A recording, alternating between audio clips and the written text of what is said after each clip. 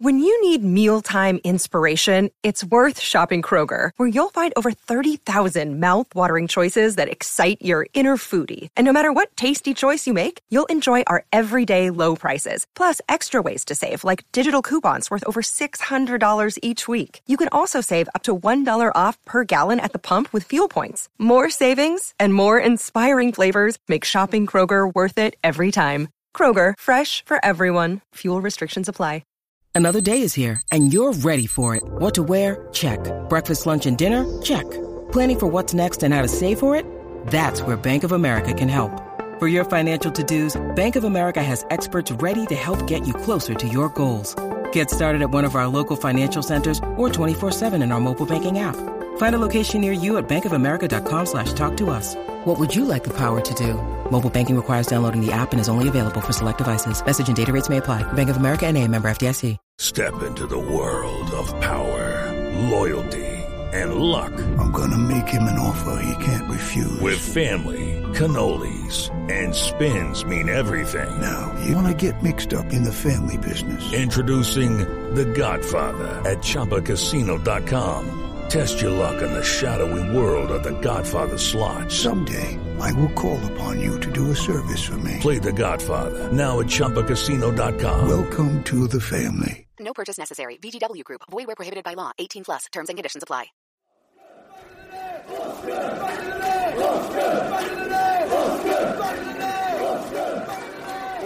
Back to Cook, having drawn two defenders in Jordan Ibe. Steve Cook sees the headlines, drives it for goal, Spilt, and Ake has won it surely!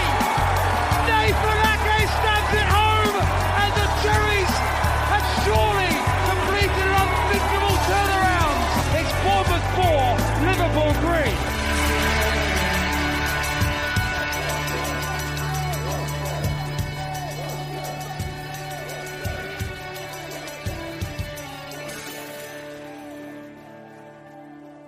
Welcome to Back of the Net, the AFC Bournemouth podcast. I'm Sean Barker. And I'm Sam Davis. And this is episode 50. Sam, we've reached the half century. Helmets off, bat in the air, polite applause.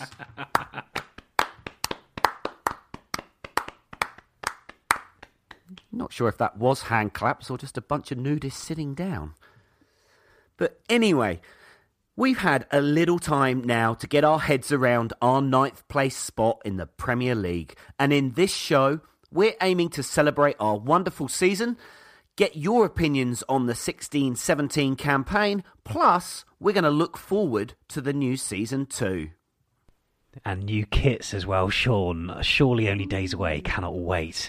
Now, as you've probably seen on Twitter, we'll also be giving you the results of the Back of the Net End of Season Awards too. We've got 9 categories, a shed load of votes to count through, but we finally calculated the winners. Some results are hardly surprising, but others less so. Surprising results seems to be, Sam, the flavour of the moment in the UK, so I read. Plus, the Premier League fixtures for next season have also been recently revealed, and Bournemouth will be travelling to West Brom on the first day of our 3rd top flight campaign. And yes, there are 38 fixtures that we were expecting, but now we've had a chance to look at it closely, we analyse which months will potentially be fruitful for the Cherries. Now, throughout the show, we'll be bringing you our end-of-season review as we bring you the highs and lows of the season. So let's begin with what happened over the first 2 months of the season. And we start way back in August 2016. Now, disclaimer, I had a bad foot, okay? That's why it went wide, okay? That's why. So for the first game of the season, with Sean back in the UK, we were invited onto the pitch to do dizzy penalties, spin 12 times and try to hit the bar. Sean was millimetres away and yes, I shanked it wide. Anyway, onto proper football. Friends made along the way, a journey you can't recreate. In these moments, I lose focus. Yes, Reds, Manchester United are back today. We beat Bournemouth 3-1. 3-1 3 goals on the road, 3 points, top of the league, all that sort of stuff. West Ham 1, Bournemouth 0. Dom, go on. You know what, mate? It was an ugly game. You know, it was a poor game. Brilliant choice by Sky to play it again. But no, you know what? We won at the end of the day. 3 games in, we've got our first point of the Premier League season, and quite frankly, we were heading on for 3 points, our first win of the Premier League season, until we bottled it. 93rd minute. Quite frankly, Crystal Palace pressing. Great. If Norwich were in form today, we could have lost 3-4-1. So a loss to Man United on the opening day of the season, losing at the Olympic Stadium, or the London Stadium, and then a draw at Crystal Palace. But then it was West Brom at home, and there was a certain striker who was back on the score sheet.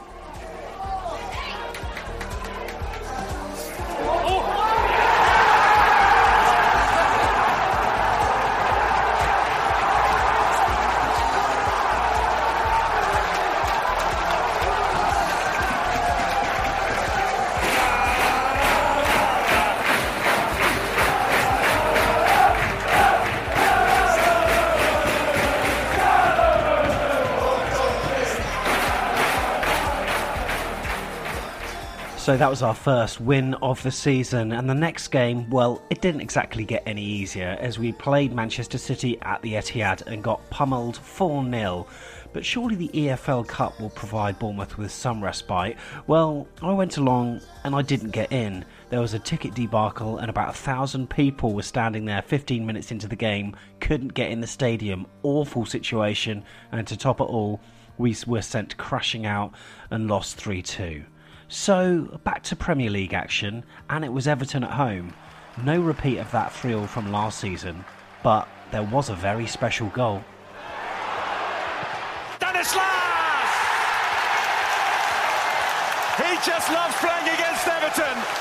That is a fine finish. And it really was. Right foot, top left-hand corner, giving Bournemouth the second home win of the season. Well, the good form continued. 2-2 draw with Watford at Vicarage Road. Felt we probably shaded that one. And then we went into the international break with confidence. But would the confidence continue when we return? Well, we met Hull City at Dean Court, and to be honest, I thought it was going to be one of those close games. Didn't turn out that way. Stanislas with the free kick. So unlucky. They're turned in by Daniels. It is a wonderful start here for Bournemouth. Stanislas with the Bournemouth free kick. Whipped in towards Daniels, and it's turned in, and it was Steve Cook, I think, on his landmark day. Chance will fall here for Junior Stanislas. Taken with aplomb. Bournemouth lead here by 3-1. Chance here.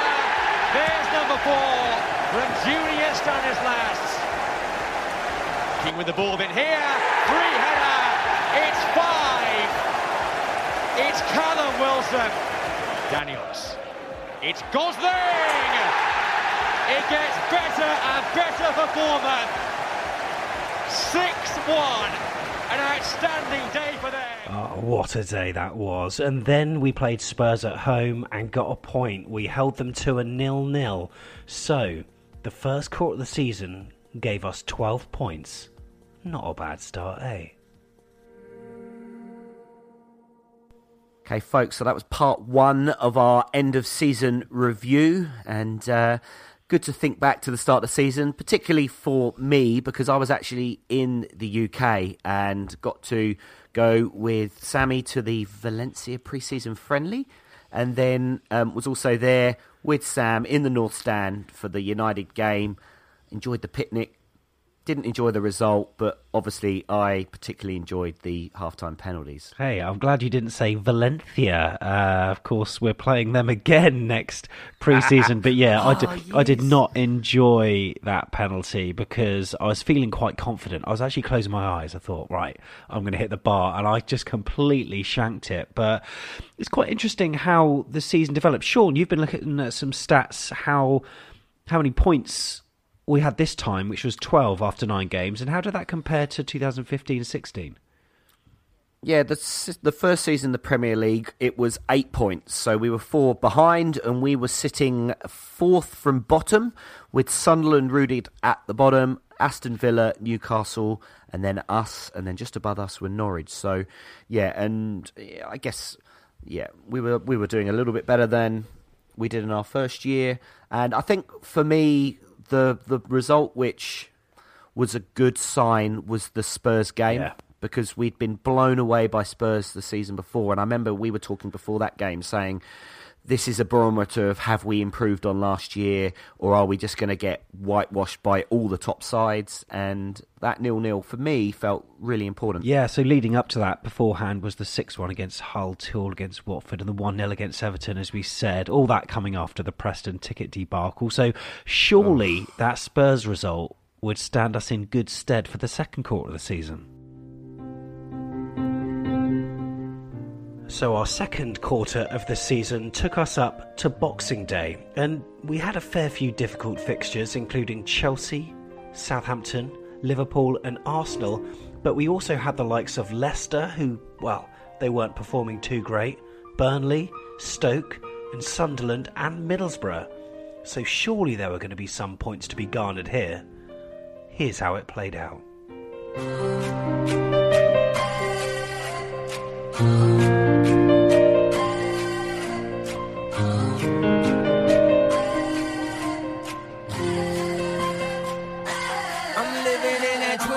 Century, doing something mean to it, do it better than anybody you ever seen do it, scream from the haters, got a nice ring to it, I guess every superhero need his theme music. Now Ramirez looking to make a real impact here. Traore is forward, Ramirez is going to go on his own here, it's a beauty from Gaston Ramirez, from defence to attack in the blink of an eye. Two to pick out, one of them is Negredo and it's down for Downing! Middlesbrough at the double, and that doesn't happen very often, not this season anyway. No, it doesn't, and that was annoying. We lost 2-0 to Middlesbrough, and then the northeastern theme continued as Sunderland came to town. We thought we could get something out of that given their dire league position. We were all over them, but somehow managed to lose 2-1, a certain Jermaine Defoe scoring the winning penalty for the Black Cats. I wonder where he's going to be playing his football next season. So after that, it was a trip to the Bet365 Stadium to face Stoke City. And with Adam Smith out, this gave Chelsea loanee Nathan Ake his first start for AFC Bournemouth. So he was looking to make somewhat of an impression. Well, he did that all right. Nicked in by Stanislas towards Ake! Bournemouth hit the front. They deserve it. And it's Nathan Ake who marks his first start. And it was a winning goal too. So we beat Stoke City 1-0. Next it was to the Emirates and a dodgy back pass from Francis, letting Alexis to make it 1-0. And then we did equalise with a penalty, but Arsenal's quality showed and they ended up winning 3-1, and well, our run of fixtures didn't get any easier as Liverpool, who were chasing the title with Chelsea, they were up there and they were coming to Dean Court in good form. Bournemouth pretty shaky.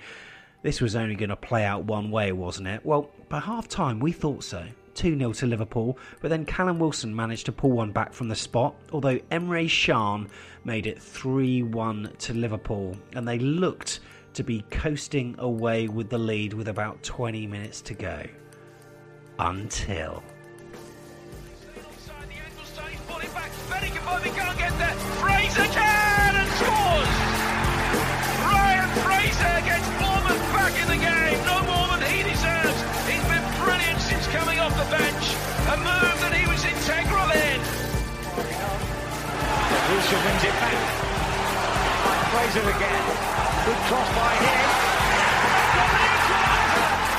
It's Cook who scores it. It's 3-3. It's game on.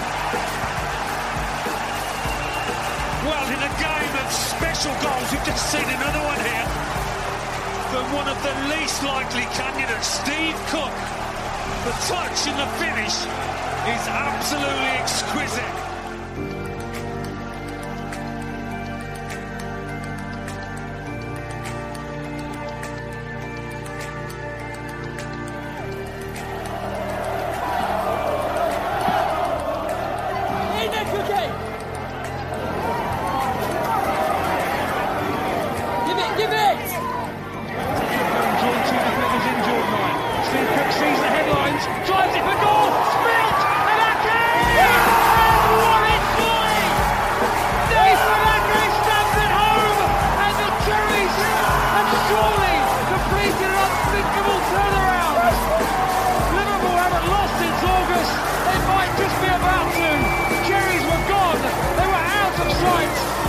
sudden, it's them celebrating. In the dying embers, it's Bournemouth 4, Liverpool 3.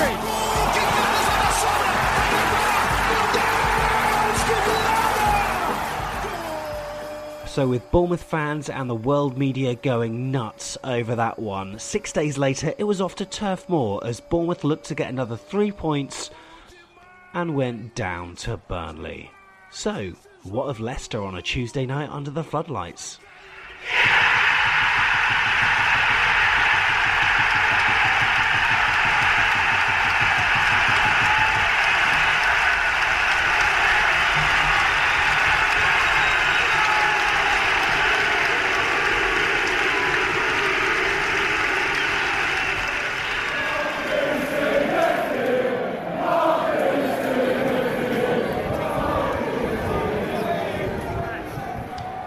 Mark Pugh really was too good for them. What a right-footed strike that was into the top left-hand corner, and Bournemouth had beaten the Premier League champions. So we were feeling pretty buoyant ahead of Southampton's visit. Yes, it was El Clasico on a Sunday, live on Sky, and Nathan Ake was keeping up the scoring form. Scored early with a diving header to make it 1-0, but after that, Bournemouth we just completely switched off. Southampton dominated and the bragging rights returned to St Mary's. Up the road to Hampshire, 3-1 to the red and white striped side, meaning that Bournemouth weren't in great shape ahead of their visit to Stamford Bridge on Boxing Day.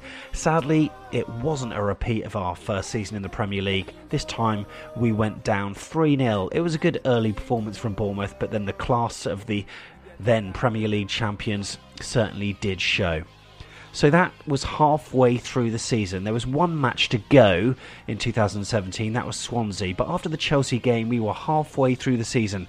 Bournemouth were in 12th place with 21 points. Not bad at all. So, what would the second half of the season bring? More later.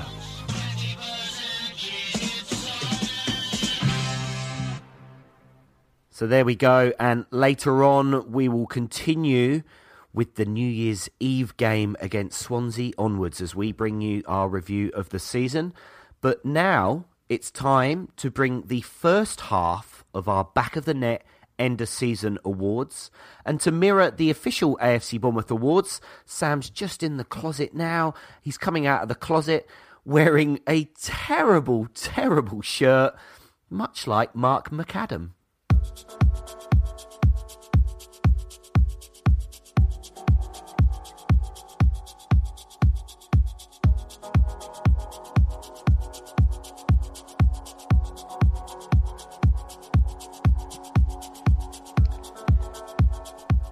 Well, you've been patiently waiting, but the time has finally arrived. It's the 2016-17 Back of the Net End of Season Awards, the only awards that take into account every single AFC Bournemouth game this season.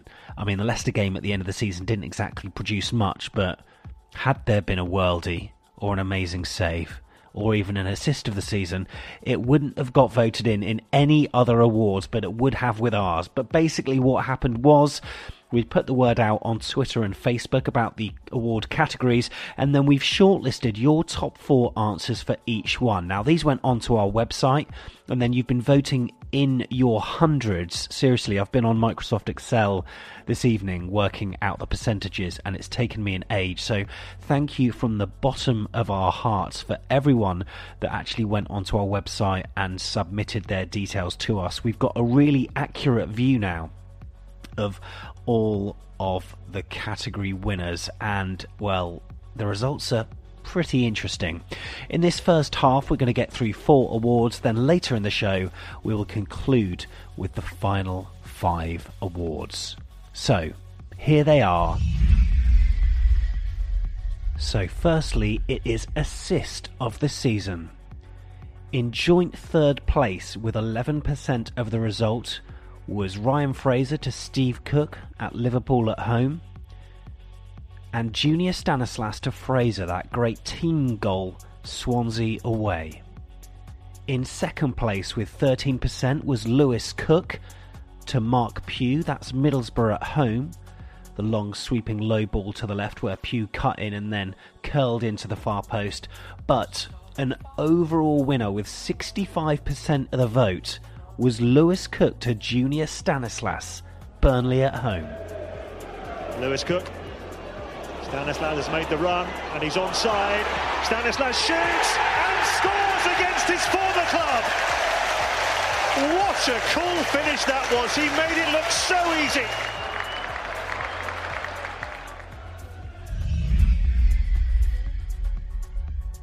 Now, poll number 2 was Best Atmosphere. And even though we had 4 shortlisted, no one voted for one of them, so it was between Liverpool at home, Manchester United away and Southampton away. Southampton away came in at third with 4% of the vote.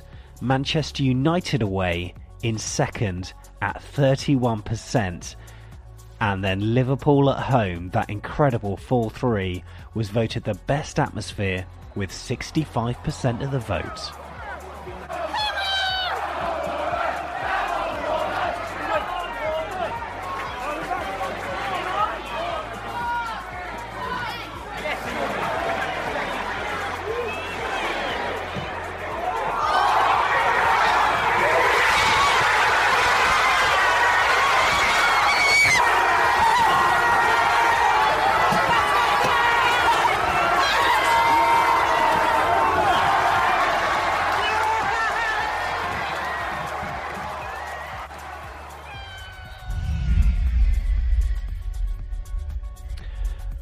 Poll number 3 was Best Stadium Visited. Last season this went to Newcastle United, but sadly they weren't part of it this season. Maybe they'll form part of the next one, eh? But they were narrowed down, and in 4th place with 7% was the Etihad. In 3rd place with 22% was the Emirates. In 2nd place with 35% was Old Trafford. But in 1st place, shading it with 36%, was Anfield. Steve Cook with the throw. Swept goal is by Daniels. And back in by Arter. And it's finished by Josh King. Bournemouth bring problems for Liverpool again. They strike late again. And Bournemouth are level at Anfield. Now, poll number 4 was Save of the Season. Artur Boruc was instrumental in many interesting moments in the 2016-17 season, but he also pulled off some blinding saves as well. These were your votes. In 4th place, with 4% of the vote, was the point-blank save from Ulloa for Leicester at home. And then in joint 2nd and 3rd place, firstly, the Nathaniel Clyne tip-over against Liverpool, the slightest of touches preventing a worldie from the ex-Southampton fullback. Also, Lukaku's header at home, that was a point-blank range where he got down low to his right and managed to palm it away. However, in first, with a massive 75% of the vote, probably more because it symbolised the turnaround in AFC Bournemouth's season, was the Zlatan penalty save at Old Trafford. Adam Smith, given handball against Smith. It's his arm, but it's so close to him. Here goes Zlatan, and Boruc makes a brilliant save. Martial follows up, and Bournemouth have survived. It's a good save, it's a really good save. So that's the first 4 polls out of the way. Later in the show, you'll be getting the results for the most improved player, match of the season, goal of the season, player of the season, and supporter of the season. Stay tuned.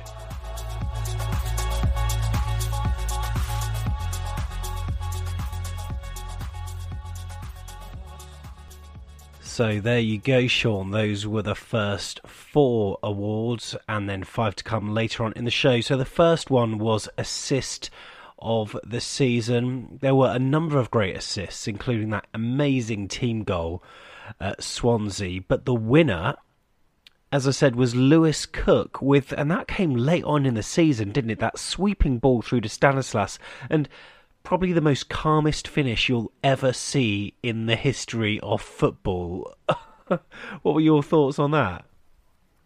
That was my pick, yeah, actually. I just love the vision of Lewis Cook to spot it, and also credit, because the assist as well, it's also got to be the guy that's receiving the ball, has made a great run, and I know it wasn't part of the assist, but the finish, love that one. Yeah, really good. Now, in terms of the best atmosphere / best match attended away, these results are symptomatic of our performance in the games, maybe, because Southampton, it wasn't the best, but hey, we drew at St Mary's, not bad.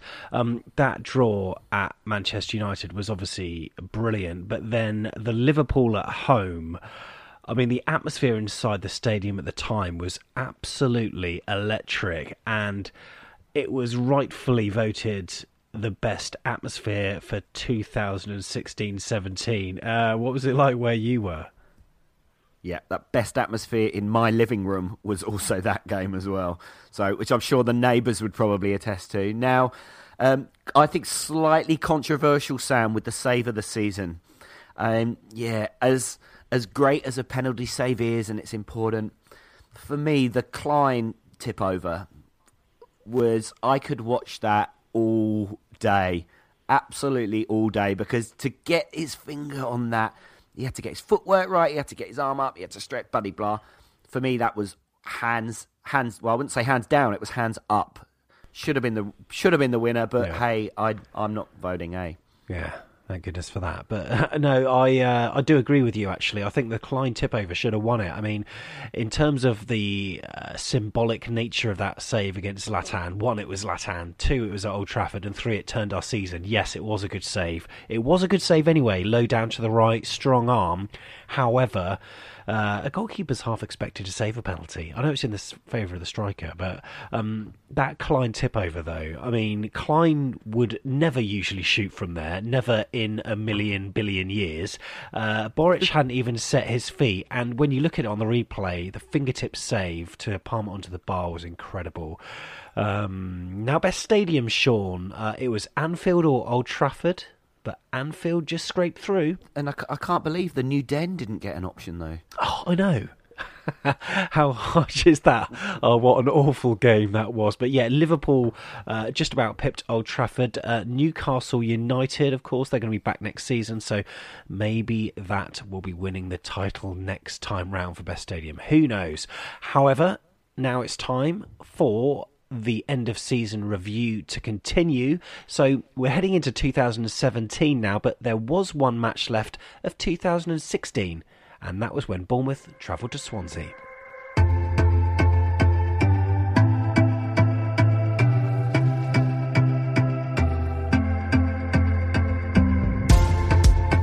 Following defeat to Chelsea on Boxing Day, the Cherries took on a Swansea side without a confirmed manager due to the sacking of Bar Bradley just months into his tenure. A fantastic performance saw a comfortable 3-0 victory with Afobe, Fraser and King scoring the goals to take the side up to 10th in the table. Perfectly placed finish.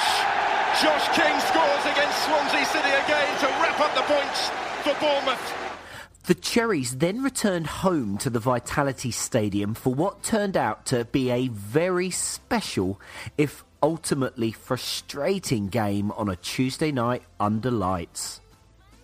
Arsenal were the visitors, and for around 70 minutes you could probably put the performance up there as one of the greatest ever from a Bournemouth side. The lads in red and black were destroying the visitors all over the park. In particular, Ryan Fraser, who was making Hector Bellerin look like some of the defenders Bournemouth were used to playing against back in the League Two days. He's a quick to spot that through ball, and he's held off the defender brilliantly, and scores! Bournemouth are in dreamland. They lead Arsenal by 3-0. Our boys were in a comfortable and commanding 3-0 lead thanks to Daniels, Wilson and the wee man. However, as Bournemouth seemed to give up the attacking football that had caused so many problems to instead revert more defensively, so the tide changed. Sanchez pulled one back, and then quickly afterwards Perez made it squeaky bum time.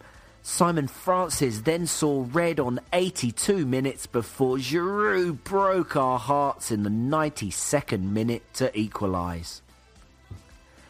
It left a strange feeling after the game of what could have been frustration, disappointment, anger, but also pride at just how much we had bossed them. Unfortunately, the collapse that occurred in this game was going to take a wee while to get over, for both the fans and apparently the players. The FA Cup third round tie away at Millwall should have been a great opportunity to banish the negativity from the end of the Arsenal game, but a team with 11 changes never looked like competing, and so an embarrassing 3-0 defeat left us further in the lurch. Barely cross halfway, some of these players. They're absolutely exhausted. David Worrell plays it forward. Ferguson into the box. Can he wrap it up? He shoots. He scores! James Ferguson has wrapped things up for Millwall. To make matters worse, due to an injury crisis, Nathan Ake, who had been tremendous for us at both ends of the pitch, was then recalled from his loan spell back to Chelsea, just so he could keep their bench warm. And then a disastrous run of results through the rest of January and February saw the side lose 5 of the following 6 games, with the only non-defeat being a 2-2 draw at home to Watford, to leave us all looking worryingly over the shoulder towards the relegation zone, which started to appear on the horizon. And to make matters worse, during this run, Callum Wilson suffered another terrible blow as he once again seriously injured his knee, this time during training, which would rule him out for the rest of the season. More later.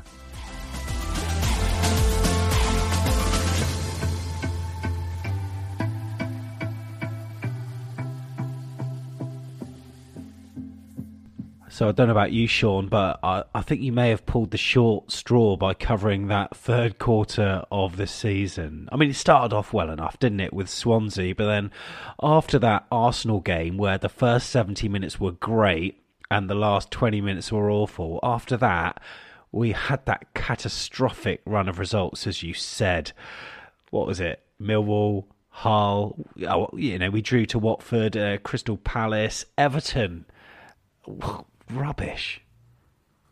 Yeah, it was dark times. It was like, if it was a novel, then that quarter of our season, I reckon, would have been written by George R.R. Martin of the Game of Thrones. It was just so dark and so many awful things happened. It was, and it was the final game in your sequence that you covered there was that West Brom match where Boric punched it into his own net, and I think that pretty much summed up January and February for AFC Bournemouth. But with Man United around the corner, could it be a turning point? Well, I didn't think so.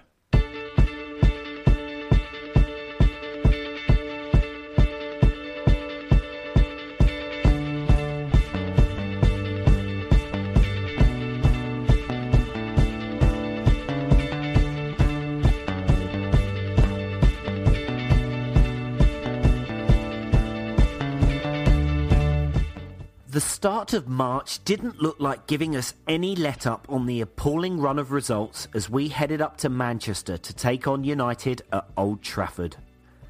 And when Rojo scored in the 23rd minute, you felt the floodgates were going to open as the home side had put a huge amount of pressure on Arda Boric and the Bournemouth defence. However, the pole in our goal was standing firm, and when King scored the equaliser in the 40th minute from the penalty spot, you wondered whether we could hold on. And then, one of the most talked about incidents of any Premier League game this season occurred between Ibrahimovic and our very own Tyrone Mings. It's Zlatan of the day, Man United versus Bournemouth. Throw of the day. Knock, knock. Who's there? I'm Zlatan. Who the hell are you? Karma of the day. I'm Zlatan. Who the hell are you? Ref! If I fall over, the ref will never know I stepped on him. Ah! Play on! I'm Minx, the Merciless. Who the hell are you?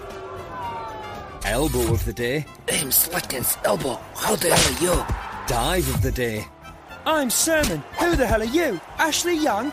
Ref of the day. The ref could send Mings off for the head stamp or Zlatan for the elbow.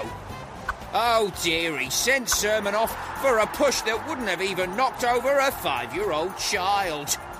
Having spent most of the first half niggling at each other, shortly before the ref blew for the half-time oranges, a supposed stamp from Mings was missed by the ref, but not Zlatan, who shortly afterwards gave a strong elbow to the face of Mings in retaliation. Andrew Sermon, who had been booked earlier in the first half, then shoved the big Swede. He hit the ground like a sack of Swedes from the supermarket, and so our captain of the day, Sermon, saw red. However, ridiculously, Zlatan got away with his indiscretion without also seeing a red card. With only 10 men, the Cherries put up an incredible barrier to hold out the Red Devils, with Boric the star with a string of saves, including keeping out a penalty from who else but Zlatan. According to the Sky graphic, Ibrahimovic has scored 3, 2 to the right, 1 to the left. He's also missed 1 to the left of the goal, so you'd say he's going to the right. Come on, Arthur, come on. Oh, he saved it! Oh! No! Yes, Arthur!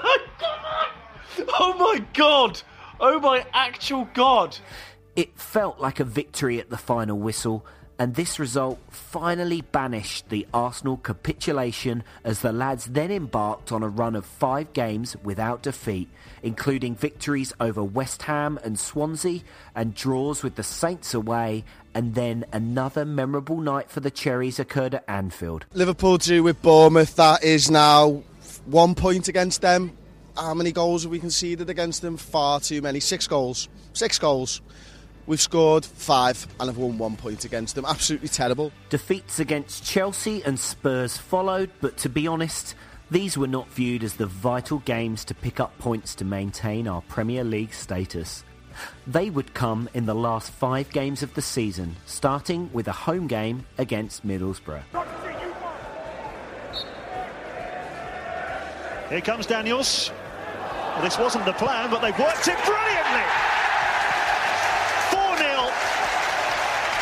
A crushing victory for Bournemouth. And a very nicely taken goal in the end from Charlie Daniels. A comprehensive 4-0 victory then saw us travel right up north to take on a struggling Sunderland side who knew defeat would send them down, whereas a victory would mean the Cherries break the 40-point barrier.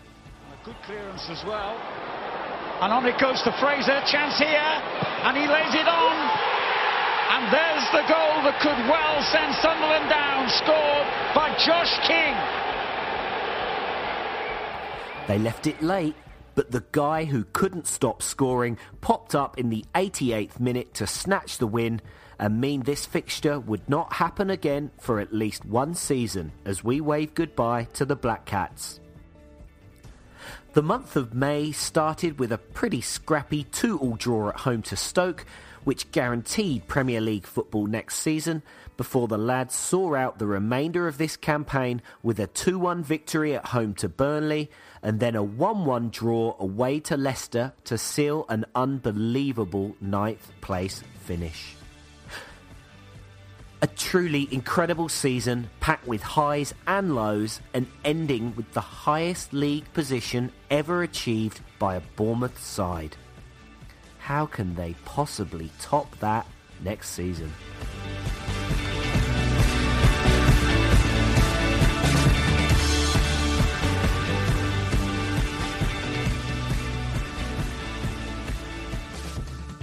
How will we possibly top it next season? Well, over the past few weeks, we've been asking for your thoughts online, and these are your opinions of the 2016-17 season. Hi guys, Jamie here, bringing my season review. Overall, it's been a very good season, having accumulated more points and scoring more goals than we did in our first season in the Premier League. We've had ups and downs throughout the season with some historic games like Liverpool at home springs to mind. We also had patches in the season where the team had been in free fall, sliding towards the relegation zone, conceding lots of goals. In general, we need to utilise the transfer market to concede less goals, basically buy players who will help us concede less goals, because we've got the firepower to push us on and score goals. We've always had that, so if we can tighten up at the back, we'll pick up more points. 46 points generally wouldn't get you into the top 10 in most seasons, so the club have to strive towards 50 points plus, maybe 50, 55 points to consistently be a top 10 club in the future. And next season, that's what I'm going to judge us on, rather than position, more towards how many points we get. And we need to have a real good crack at the cup, because if we all want to go on that European tour, I think that might be the route. Hi, it's Mark from Fair Oak. Just my thoughts on the season. I thought we had a fantastic year, much better than I anticipated, to be honest. The style of football we played has stayed great, probably better in fact, and the results have improved. And really, I can't see us ever improving on the position that we got this year. But I've been saying that for the last 4 or 5 years, so who knows?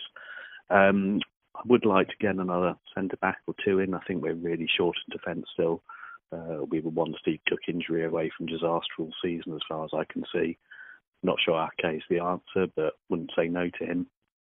I do think we'll be comfortably mid-table next year. I just hope we can chuck in a decent cup run.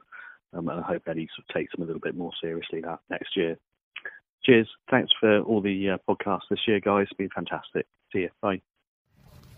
Hi, this is Patrick Devitt from Chicago, Illinois. I wanted to thank Sam, Sean, and Michael for all their hard work this past season creating and producing the episodes of Back of the Net. I would say that this past season was a huge success for Eddie and the boys, and we should be in good position to improve once again in 2017. It was great to see the otherworldly second half of the season from Josh King, the remarkable rebirth of Artur Boric, and the dominant season from Steve Cook. As for 2017-18, I'd like to think we can finish between 8th and 10th. Looking for big things from Lewis Cook, especially after his unbelievable performance in the Under-20 World Cup for England. Thanks, boys. Up the cherries. Sam and Sean, great job on the podcast this season. This is Jeff Z from Southbourne. I managed to get to all the Premier League games again this season. Highlights for me were getting points at Old Trafford and Anfield, and also the home win against Liverpool. Although the absolute highlight was going to Swansea City on New Year's Eve, winning 3-0 and becoming a granddad later that day with young Jacob. Looking forward to next season. Hopefully do it all over again. And hopefully see you all out there sometimes. Cheers. This year's season for AFC Bournemouth was very promising and I guess very surprising, because I definitely did not expect us to finish in 9th place in the Premier League. It was, in my opinion, an incredible season to actually do that. And this will, I think, be our 3rd season in the Premier League now, next season. So, I'm very excited to see what happens next season, and hoping to finish higher than 9th, but if we don't, it won't even be a bad season.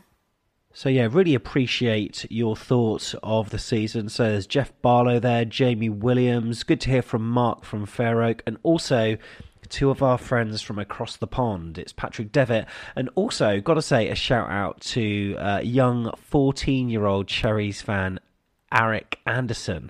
Now, he got in touch with us via email and he said, I'm a 14-year-old from Minnesota, USA, and I'm in love with AFC Bournemouth. I've liked them ever since they came to Minnesota for a friendly. I always saw the club's story was intriguing, but never seemed to support them until I met the likes of Harry Arter, Artur Boric, Josh King and Callum Wilson. He said, I found out about the podcast and I absolutely love it. And he also says, I'm wondering if there's any way you can help or contribute. Well, we'll get back to you on that, Arik. But it's great to hear that these tours that we do, what was it, Philadelphia the year before that, and we seem to be gaining supporters wherever we go. And wasn't that Minnesota game, that was where the goalkeeper chucked the ball in the net, right? And then they did the video where they blamed it on the jelly, or jam as we'd say, on his gloves. Do you remember? Yes, that's right. Yeah, that's right. I do remember that really well. Also, it was I had a great email from the Polish Cherries. Now, I didn't know about this group until I got an email from them, and it was a note Where are say they from? just. Are you kidding me? Okay.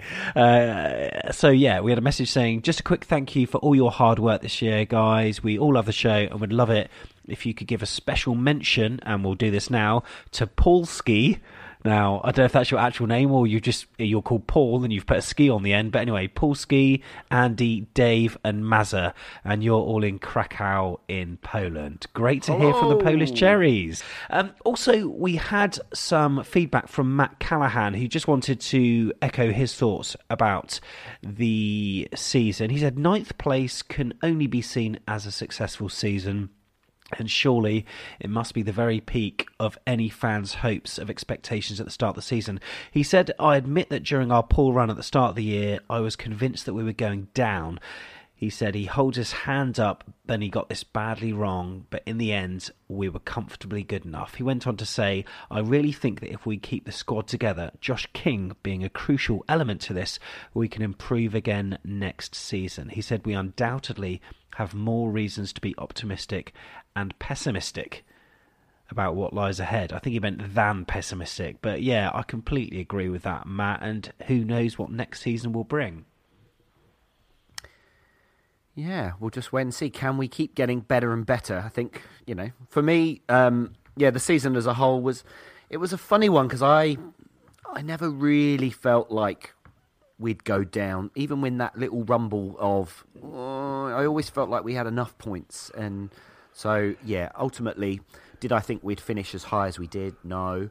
But again, I think we learnt a lot this year, and next season, again, you start looking at next season, especially with the fixtures that have just come out, and you start looking at teams. And last night I went out for a curry with my old mate Rob Frank, who's Sydney Red, who's over here in Wellington working for a couple of days. And the fixtures came out mid-meal, so we stopped and were analysing. And we were talking about how if we are going to progress and we're going to finish higher than we did, then we start looking at the fixtures probably a little bit differently to how we have done the last couple of years. And there's different brackets of teams. So you look at the top sides, and I think over the last 2 seasons, let's be honest, we looked at those and went, we're going to get nothing or very little out of the top 7, say. And, we picked up 4 points from Liverpool, which I think was more than we'd ever imagined. But now we go, well, if we're going to get better, we're going to need to pick up points again from the top sides.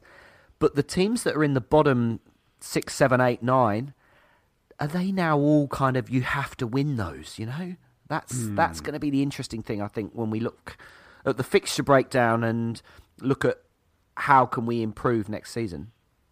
Yeah, it's the Premier League, the top 6 is a league on its own. So when you think we came third out of the rest, which is pretty damn good, despite the fact that there was a 15-point gap in between Everton and Southampton. So just taking a look at the fixtures, as we said earlier, we're away for our first match, and that's at West Brom. That's August the 12th. December looks a bit of a tricky month. So we've got Southampton at home. We have got Palace away, Man United away, Liverpool at home, Manchester City away. I mean, this is all before Christmas. And then after Christmas, we got West Ham United at home and Everton at home. 7 fixtures. Compare that to October, where we've only got 3. I mean, I know Christmas is usually a busy time, but 7, that is a lot of matches. Just hope we're not going to be plagued by any injuries around that time. But I know, as you said earlier, there are 19 other teams in this league, and we've got to play them twice, and it doesn't really matter what order the games come in. But when you look at our run-in, Sean, it's not too bad. Well, especially our last 2 fixtures, we got Swansea and Burnley. Should be hopefully finishing on a high then. Yeah, and even the Southampton away, I mean, because of the atmosphere and whatnot, we're going to be up for it. And again, you look at the season and you go, well, if we need to get points at the end of the season, are we going to pick them up? And on paper, without writing teams off just like this, you'd go, we've got a good chance. I compare that to our first year in the Premier League where it was like, man, we need to be done by early April, otherwise we are in trouble. And that ended up being true, didn't it? Because that's right, completely. That run of big games and we didn't pick up hardly any points. So, yeah, you certainly look at that and go, well, yeah, there's a good chance. Overall, though, I'm actually pretty happy. I feel like the spacing of the big clubs is pretty good. Interestingly, just noticed, because we got Brighton away on the 1st of January, I'm sure that the championship game we played against Brighton, because I was over that year, and I'm pretty sure me and my mate Bomber and old Robin and Scott, we went to Brighton away. Wasn't that on New Year's Day then? You know what? I think it may well have been, but Sean, I've just got to say thank you to everyone at the Premier League and at AFC Bournemouth who've been so considerate, because I'm just looking at March's fixtures now. 17th, West Bromwich Albion at home. There seems to be a week gap there, and then we've got Watford away on the following Saturday, leaving March the 24th free. Sean, are you doing anything that day? Well, look, not to say I've got too much sway amongst the Premier League, hierarchy, but it's the day I'm going to be getting married. So, pretty good of them to leave it free. I just want to, Tyrone Mings to come and take his shirt off and run around in the wedding party. I'm so going to Facebook Live that. I can't wait. So what are your thoughts then on next season? I know we've got the end of season awards part 2 coming up, where we'll be talking about a few prized assets that we want to be keeping hold of. But obviously, Asmir Begovic has put pen to paper. Jermaine Defoe, as good as done that. Are we going to get Nathan Ake? Well, I think for me, I still feel like we need a centre-back, and I think we need also a centre-back that can also cover at right-back for me as well. Just because if we only bring in one centre-back and Smith gets injured, Frano can play on the right, but then if another centre-back goes down, who do we turn to? So for me, that's where I'd like to see. Are we going to sign Ake? I don't know. Some people absolutely love him and think he's the answer. But I'm a bit more, I don't know. I still look back at, I'm not saying he's a terrible player, but I still felt like there were elements of his game that defensively, there was goals that we conceded when he was in the side that I think he struggled with balls over the top and that kind of stuff. So for me, he's not the big answer that's going to solve all our problems. Is John Terry that player? Some people want him, some people don't. For me, you look at what Distin did when he joined, as much off the field more than, say, what he did on the field, but it seemed like he genuinely made a difference to the lads, especially you look at Steve Cook, and I think how Steve Cook improved. I think you can't question John Terry as a defender, and I think there's certainly huge pluses to him coming in, but if it's not him, then, yeah, for me, I'd still felt we need a couple of players there. Middle of the park is another area that Lewis Cook has obviously had a sterling end to the season, the World Cup winning captain, all that kind of stuff, amazing. Which, he's going to come back 3 inches taller. And how was your summer? Oh, yeah, I won a World Cup. So feel like he's now ready to hit the ground running. So we've got him, we've got Arta, Gosling, Sermon. Do we need another centre midfielder, or is Heinemann going to come back and be that player? Yeah, good point. There's still some, I don't know, there's still some questions. Would I like to see an extra one? Probably, just to raise the standard of the centre midfield. Jack Wilshere, is that a dead in the water now? Could be. Yeah, really, really is very interesting. Well, it's going to be exciting, but it was also an exciting time to be putting the results together for the end of season awards. We have got 5 votes left, 5 awards left, and, well, these are the big guys. We're going to roll out the red carpet now, because here we are. Here's part 2 of the Back of the Net end of season awards.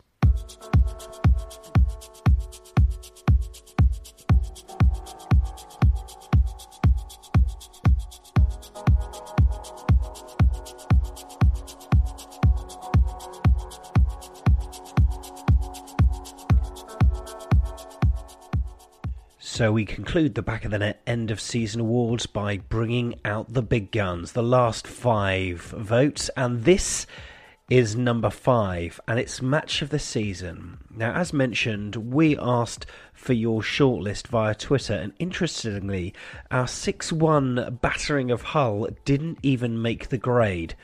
Now, we did have 4 options, one of which was the draw at Liverpool, and another was the 3-3 with Arsenal. Neither of them registered any votes because it was all about the draw at Man United and the home win over Liverpool. So in second place was the draw at Old Trafford, and with 75% of the vote, Bournemouth 4, Liverpool 3 has been voted match of the season. Steve Cook sees the headlines, drives it for goal, spilled, and Ake has won it surely! Nathan Ake stabs it home, and the Cherries have surely completed an unthinkable turnaround. Liverpool haven't lost since August. It might just be about to. Cherries were gone. They were out of sight. But all of a sudden, it's them celebrating. In the dying embers, it's Bournemouth 4, Liverpool 3. Vote number 6, goal of the season. There were 4 to choose from here, and these included in 4th place, Ryan Fraser versus Swansea, cracking team goal. In 3rd place, Junior Stanislas' strike home to Everton. In 2nd place, Callum Wilson's cheeky flick versus West Brom at home. But in 1st place, it was a magnificent goal, well taken, and then an excellent finish from a central defender that won Player of the Season in the official club awards. Of course, Steve Cook versus Liverpool, your goal of the season. Cherries looking hungry. Fraser tries to play a cross in, comes back to the box. Cook takes it down! Goodness me! Steve Cook, 3-3! Wilshere set Fraser. Of course he was going to be involved again, Ryan Fraser. And his cross fell for Steve Cook, who controlled it and finished it.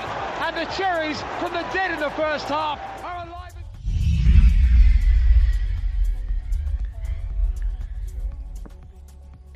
Vote number 7, and that is most improved player.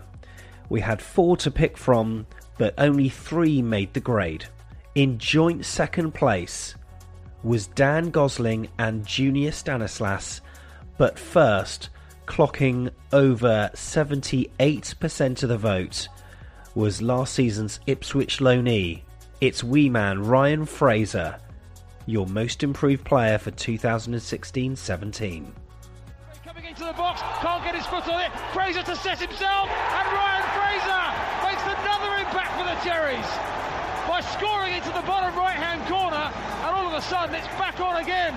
The wee man's won a penalty, he scored the goal. Finally, number 8, player of the season. We had 4 players in contention. In 4th place was Harry Arter. In 3rd place, with 10% of the vote, was Artur Boruc. Clocking 33% of the vote was Josh King, but with a rather unanimous victory, it was Mr. Steve Cook who is crowned the 2016-17 Back of the Net Player of the Season. I was a little boy and now I'm living that dream, and you don't really want it to stop, and obviously you want to keep moving and keep growing, and obviously I've still got targets that I want to meet. The dream was always to play for England, so that's obviously still my dream now, so whether or not I get there we'll see, but I hope so.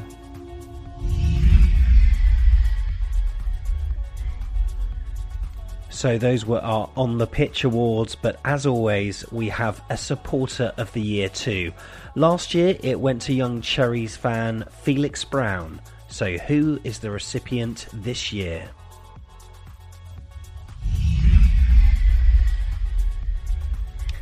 Well, in May, Bournemouth fans held a 1 minute's applause in the 44th minute against Burnley to mark the passing of one of our most loyal fans. Paul Gethin-Willis became known to the club supporters as number 44, as he always wore a full Cherries kit with that number on it. The 40-year-old, one of the Cherries' most recognised terrace characters who travelled home and away with the club for years through thick and thin, would also wave red and yellow cards whenever the opposition players were booked or sent off. Paul sadly passed away from cancer in early May, and he was honoured with a moving crowd tribute just before half-time against the Clarets at the Vitality Stadium. Programme sellers also wore black armbands in tribute to the popular supporter, with the matchday programme also celebrated his life as well. Hundreds of Bournemouth fans posted messages of condolence on social media. Such an incredible character, and he is going to be sadly missed. So, your back of the net supporter of the year for 2016-17 is Mr. Paul Gethin-Willis.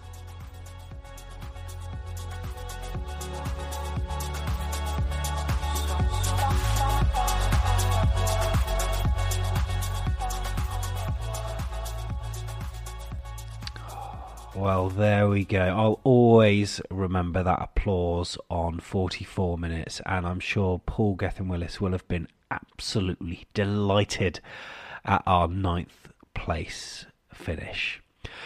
As for the other awards, well, I think most of the results we could kind of guess. I mean, goal of the season, that went to Steve Cook, and I think it's just the gravitas of the goal, because really there were probably better strikes there. Junior Stanislas' goal versus Everton I thought was a cracking strike, but I think in the moment Steve Cook's goal was very good. That registered over 50% of the vote. That was huge. Most improved player, Sean Ryan Fraser. He came in after a year on loan at Ipswich, and then when he did come on, it was that sort of Liverpool game where he sort of came into effect, didn't he? And then he's just had this run in the first team from that moment, and he's been astounding. Yeah, and he's now an absolute established Premier League player, isn't he? Like, yeah. You look at our wide guys, and I think we've got great options going wide, but it's hard to look past Fraser now, as a starting wide player. Yeah, completely. So match of the season, Bournemouth 4, Liverpool 3, 75% of the vote. I was surprised that the Hull game at home didn't even make the shortlist, because that was a brilliant game, 6 goals. And then finally, player of the season. It was always going to be between 2. Artur Boruc clocked a few votes, as he did in the Supporters Player of the Year, but Steve Cook romped home with that one. So well done, Steve Cook, the back of the net player of the season for 2016-17. Yeah, totally deserved, and maybe we should send it to Gareth Southgate just so he'd be like, who is this guy called Cook? Oh, he needs to. Come on, Gareth.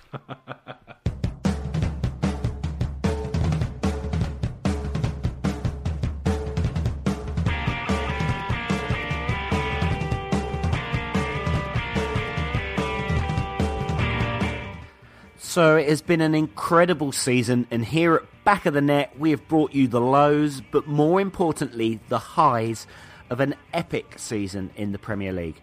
We hope you've enjoyed the show over the last season and a half since we began. We're looking forward to the summer break, and we're still not 100% sure whether the show will continue next year. We again want to thank everybody that's messaged us, both to let us know that they're really enjoying the show and also to offer to get involved. That's been amazing, and we will be back in touch once we've kind of had a bit of a break and time to think it all through. Totally honest, the financial aspect of the show is still something we need to work a solution on, because it does take a huge amount of time between us to put the show together, and with extra people involved we'll ease the workload in many areas, but again you've still got to pull that together. So we're still looking at maybe we set up a Patreon and people can subscribe to the show in that way if they want to, but ultimately if we were to have a call tomorrow from a business saying, hey, we can sponsor the show XYZ, that would probably help. So again, any help from a financial perspective, if you've got any ideas, do drop us a line. But for now, we're going to have a little break, bit of a radio silence. We'll still continue with our Twitter account, AFCB Podcast. So we'll still have all the news and love to have chats with you on there. But who knows what the future holds. Yeah, there is a sponsorship pack on our website, and it makes me laugh, actually, Sean, because there were a couple of weeks when you was away, and then you came back, and then the figures just doubled, and I just thought, this cannot be right, and then you said, well, it's because I'm back, and I thought there's got to be a problem with Audio Boom, but they actually did. How annoying. You are a loved man, Mr. Barker, but yeah, it's been an emotional roller coaster. What we're going to do over the next couple of months, I don't know. There's no football on, so is it going to be bowls, or am I going to have to get into cricket now? I know the British Lions are playing, so I can watch a bit of rugby, I suppose, but it's not going to be the same without any football. Yeah, go the All Blacks. I'm unashamedly, when it comes to the egg-shaped ball, I am very much a New Zealand fan for that, because I hated rugby in England, and some people give me stick for that, but come on, the ABs. But yeah, no, I'll teach you the rules, Sammy. We'll have an evening. I'll show you all about get your rucks and mauls around the right way and all that kind of stuff. Looking forward to that. Yeah. But anyway, and the whole figures thing, Sam, I've got a big family. That's all I'll say. A big family that, you know. Thanks, Mom. But anyway, that's about it for our end of season show. Episode 50 is almost at an end. Just special thanks to Michael, all departments, for all the work he did this year with Michael's Merch Report. We really appreciate that. And all of you for lending your ears to us.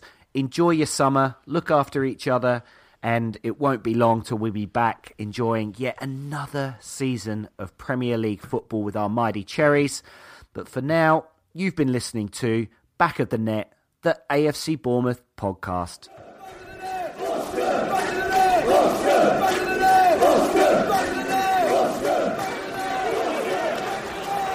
Steve Cook with the throw. Swept goalless by Daniels. And back in by Arter. And it's finished by Josh King.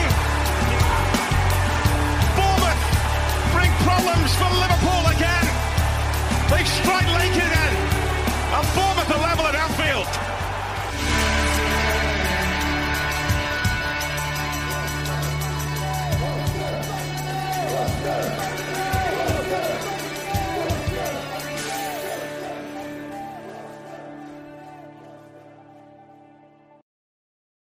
Sports Social Podcast Network. It's time for today's Lucky Land horoscope with Victoria Cash. Life's gotten mundane, so shake up the daily routine and be adventurous with a trip to Lucky Land. You know what they say, your chance to win starts with a spin. So go to LuckyLandSlots.com to play over 100 social casino-style games for free for your chance to redeem some serious prizes. Get lucky today at LuckyLandSlots.com. Available to players in the U.S., excluding Washington and Michigan. No purchase necessary. VGW Group. Void where prohibited by law. 18+. Terms and conditions apply.